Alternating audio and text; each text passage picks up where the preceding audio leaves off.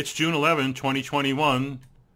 I'm Jack Cush, executive editor of Room Now. This is the Room Now podcast. This is the best of EULAR 2021. This is my top 12, I think it is, abstracts that I thought you should know about. So let's get into it. First, big congratulations to EULAR and all the drivers of EULAR led by Professor Ian McGinnis. They did a fabulous job in pulling off yet another virtual meeting. You know, over a 2-year span, we will have had 2 virtual EULARs, 2 virtual ACRs, 1 more to go. It's a challenge. It's a challenge for you. It's a challenge for me. But yet these meetings go on, and there's a wealth of information that we can learn from and take forward in our practices. Congratulations to them in putting together a really great program, and one that you can navigate online and learn a lot from. Secondly, congratulations to the Room Now faculty. I think we had about 12 or 13 faculty, all did a fabulous job. Overall, Room Now was, of course, number 1 in social media influence. We had 464 tweets. We held the top spot for that. That garnered us about 4.9 million impressions out of a total of about 19 million impressions. So Room Now generated about 25% of the social media content coming out of EULAR. We wrote over 30 news articles, almost 90 videos have appeared. Lord knows how many podcasts there'll be. There'll be many that you can listen to, videos that you can watch. Again, congratulations to a faculty who did a fine job of doing that. The challenge for you is, how do you learn this content? I mean, you can listen to these podcasts like this one. You can listen to other podcasts coming from EULAR 21. I think it's good to go to our website and tool around and look at the topics. If you're interested in lupus, look at the lupus content. If you're really interested in lupus but don't have a lot of time, click on the PDQ filter, and you can just get down to what we thought was maybe the most important stuff. But I think listening to podcasts, watching videos is another great way. I think if you have limited time, you should look at the panels. I think we have 4 panel videos that I thought came out really, really good. I think those are highly instructive and really are a good 15 minutes to listen to. And what happens in the panel is I bring together some of the faculty and myself, and we talk about our favorite abstracts. And there's a lot of crosstalk. And I think that you could do this on your own, whether you're an MSL somewhere or, member of a small group or even your medical school. You can get together and have group discussions on EULAR content. You could use our videos or our podcasts or whatever, or even just the abstracts themselves as fuel for discussion, and to discuss them and to review them, I think is tremendously beneficial. So let me get into what I believe are some of the more interesting abstracts that came from this particular meeting that concluded roughly 1 week ago. My first abstract is the COSMOS study, wherein guselkumab was given to patients who are TNF inhibitors with psoriatic arthritis. As you know, guselkumab is a IL-23 monoclonal antibody. In this particular study, almost 300 patients were randomized to receive either guselkumab or placebo. They had to be TNF inhibitor non-responders to get into the study, and it was clearly shown that this was very, very effective. I think we know when new drugs come out that they work certainly against placebo as first-time therapies. But will they work when they're given as, second, third, or fourth biologics or interventions? And I think that's really important. Their primary endpoint was the ACR20, again, it was something like 48% versus 20% for those on and off the drug. They also noted significant responses as regards to the PASI, the skin scores. PASI 100s were really high. As you know, 12, 23, and 23 inhibitors all look great when it comes to skin outcomes in psoriasis.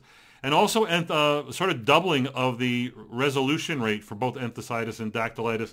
Again, I think a nice study presented by Laura Coates. That's OP0230. That's the COSMOS study.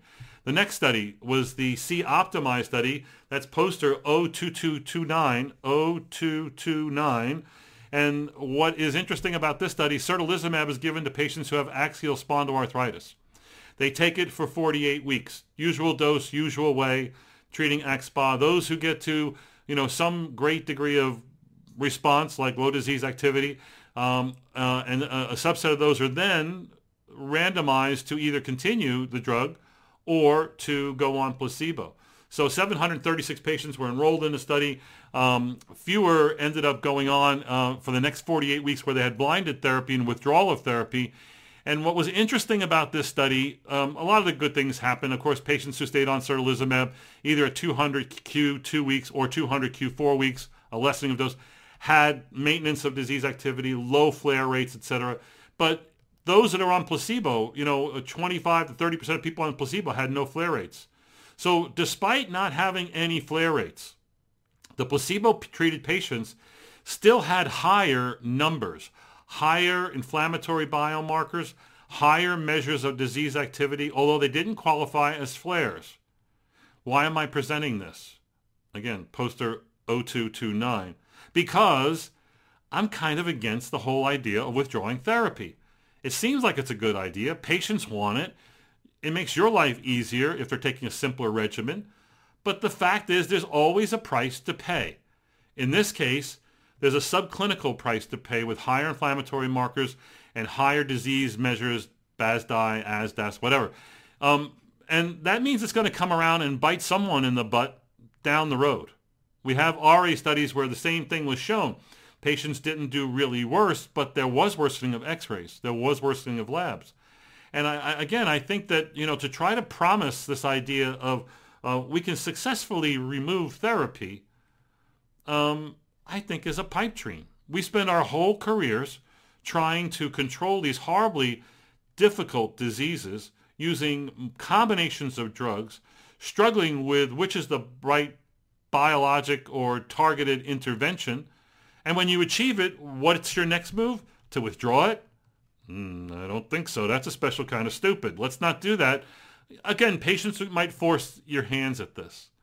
There's another abstract by Lucas et al., OP0138, where patients with AxSpA in low disease activity state could basically space out their therapies. And they had basically almost 400 patients who either continued on their TNF inhibitor or the other half who had spacing. So if it was Enbrel, they went from every 1 week to every 2 weeks to every 3 weeks to every 4. Same thing with Humira, every 2 to 3 to 4, whatever. And the bottom line, when they looked at them 12 months later, the spacing group actually were still in low disease activity state almost 88% of the time. Those that weren't spacing on continued therapy were still in low disease activity state 91% of the time. No difference. But you're looking at a course endpoint here. This study would say, go right ahead, withdraw therapy, you'll do fine, or space it out, you'll do fine. And spacing probably is better than stopping. But the previous study, the C-Optimize I just talked about, and others suggest there is a price to pay when you do this. Another interesting bit of information comes from abstract poster POS 0974, looking at the time to diagnosis. And we've had multiple reports here that there still is an abysmally long referral time and time to diagnosis for patients with spondyloarthritis. I've said before, and you should recognize that most of your SPA patients and AS patients are not diagnosed by you. They're usually diagnosed by somebody else and you take them over. The question is, how are they getting diagnosed? How are they getting referred? In this particular study, they looked at the delay in diagnosis from the onset of symptoms to the time that they had a diagnosis. And they looked at different time points, before 2000, from 2000 to 2010, and then after 2000, and a gigantically significant drop in the time, such that the proportion of patients getting diagnosed with, let's say, 75% of patients are diagnosed, and it looks like within 2 years in the last 10 years.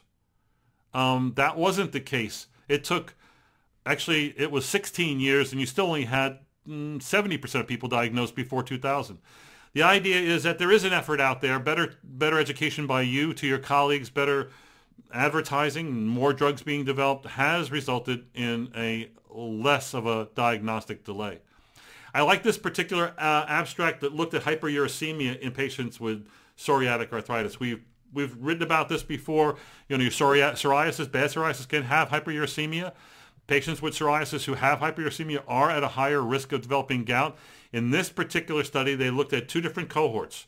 It was a retrospective analysis of 242 patients. 169 had normal uric acids, but 73 did not. What were the differences between those that had hyperuricemia with psoriatic arthritis? Well, there were many more females in this group, 73% versus 39 in the normal uricemic group. There were many more with polyarticular disease, 57% versus 42%. There were many more cases of destructive PSA, 57 versus 35 or something like that. And again, they had a lot more comorbidity. So I think what the point of this is that your PSA patients who are running around with hyperuricemia, they're amongst your worst PSA patients. Take heed, take note, treat them aggressively. Let's move on to lupus. Anifrolumab, we talked about it at ACR last year, and last year EULAR, the toast of the town were the TULIP studies. TULIP 1 kind of looked good, but didn't meet its primary endpoint. TULIP 2, little machinations in outcome measures, but it didn't seem to matter. They all did good, much better in TULIP 2, meeting primary endpoints and many endpoints. Is there enough data on hand for anifrolumab, a drug that targets the type 1 or alpha interferon receptor? Is there enough data on hand to get this drug approved? The phase 2 looked really good. That was reported by Dr. Fury. The phase 3, TULIP 1, by Dr. Fury, didn't look so good. The phase 3, TULIP 2, did look good. But now we got another study that actually might help us make a decision. But before I tell you about that study, there was a sub-analysis of TULIP 1 and TULIP 2 looking specifically at what improved. And what improved in this abstract, OP0131, was that joints and skin improved. So they looked at just skin and joint outcomes, which is a big part of the improvement anyway in those patients in those trials, where the primary endpoint was an SRI-4 or a BICLA endpoint. And here when they looked at SLEDAI-2K rash outcomes, patients on the antibody, anifrolumab, did much better than those on placebo. 38% actually had resolution versus 25%. Turns out that most of those resolutions were in people who actually had the type 1 interferon signature. You would think that patients who express a lot of type 1 alpha interferon are going to be the ones who are going to respond to this. Well, the other studies, TULIP 1, TULIP 2, it didn't matter. But in these studies, looking at just skin and joint, it does matter. So if you didn't have the type 1 signature or the gene signaling for evidence that interferon was active in that patient, it didn't help you as far as a skin or a joint outcome, but it did help if you did have the signature as far as skin and joint. I thought that was important. The maybe a new pivotal study that will help make the FDA's mind up about whether this drug should be approved or not is abstract poster POS 0961, a phase 2 trial of anifrolumab in lupus nephritis patients. These are patients with class 3, 4, 3 and 4, or class 4 with 5. No pure class 5s. They had a total of 150 or so patients, and they get randomized to either placebo. They're on background therapies, steroids, mycophenolate, etc. But they either get randomized to placebo or the usual dose of anifrolumab, 300 milligrams every 4 weeks IV, or what was called an intensive regimen, where they got like 3 doses or 900 milligrams, followed by 300 milligrams. The bottom line is this didn't work. Its primary endpoint, when you looked at all patients taking anifrolumab, showed it did not meet its primary endpoint of a significant lowering of the urine to protein creatinine ratio over baseline levels. Turns out it was significant for those who got the intensive regimen, but not those who got the usual dose. So is that a positive? Maybe in a sub-analysis, but it was a negative as far as the primary endpoint. Will that hurt them? We don't know. The FDA hasn't made a decision about whether they're going to have a hearing about this or not. We're all dealing with COVID still. We're dealing with, trying to get everybody vaccinated. And the question is, what do we do with our patients with vaccination? Should we be getting our patients vaccinated? My answer is yes, everybody should get vaccinated. There's a nice study from Israel presented by Fuhrer et al. This is a late-breaking abstract, 0003, was presented on Saturday, looking at the immunogenicity and responses to The Pfizer BioNTech antibody, BNT162B2, like you're going to remember that. Anyway, they gave this to over 680 patients who had rheumatic disease, RA, lupus, PSA, vasculitis, myositis, etc., to see what would happen. Now, I don't know about you, but my policy has been vaccinate everybody. I have not been stopping any therapy like the ACR has recommended. That's based on conjecture to some degree. I applaud them for their efforts, and their strategy is just as good as mine until someone proves one or the other right. So, except I don't vaccinate people who need rituximab.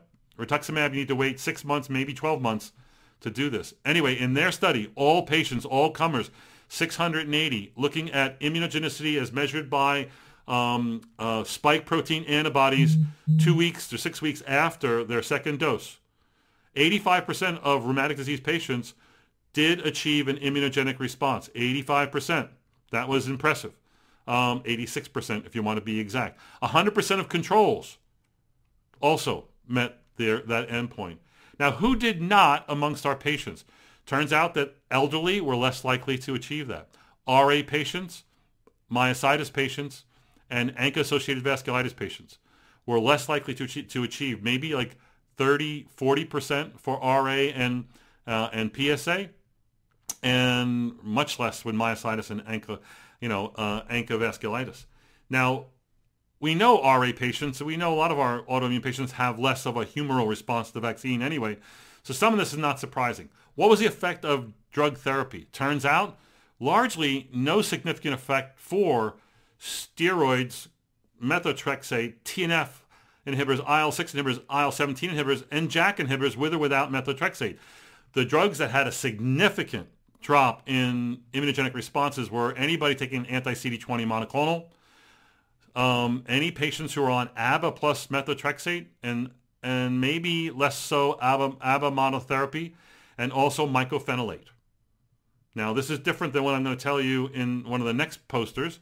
So those are people who you may have to rethink who you hold your therapy on. I'm still clear about what to do with rituximab. I'm a little up in the air with my abatacept. This says that you could probably continue your JAK inhibitors and give the vaccine. The other thing about this particular study is they did present data about flare rates. Over 80% of patients did not flare. There was, anywhere from a 5 to 19% flare rate by different measures with RA, lupus. Lupus might have been the least likely to flare. Looks like RA, PSA might have been more likely to flare, but again, these are low numbers. The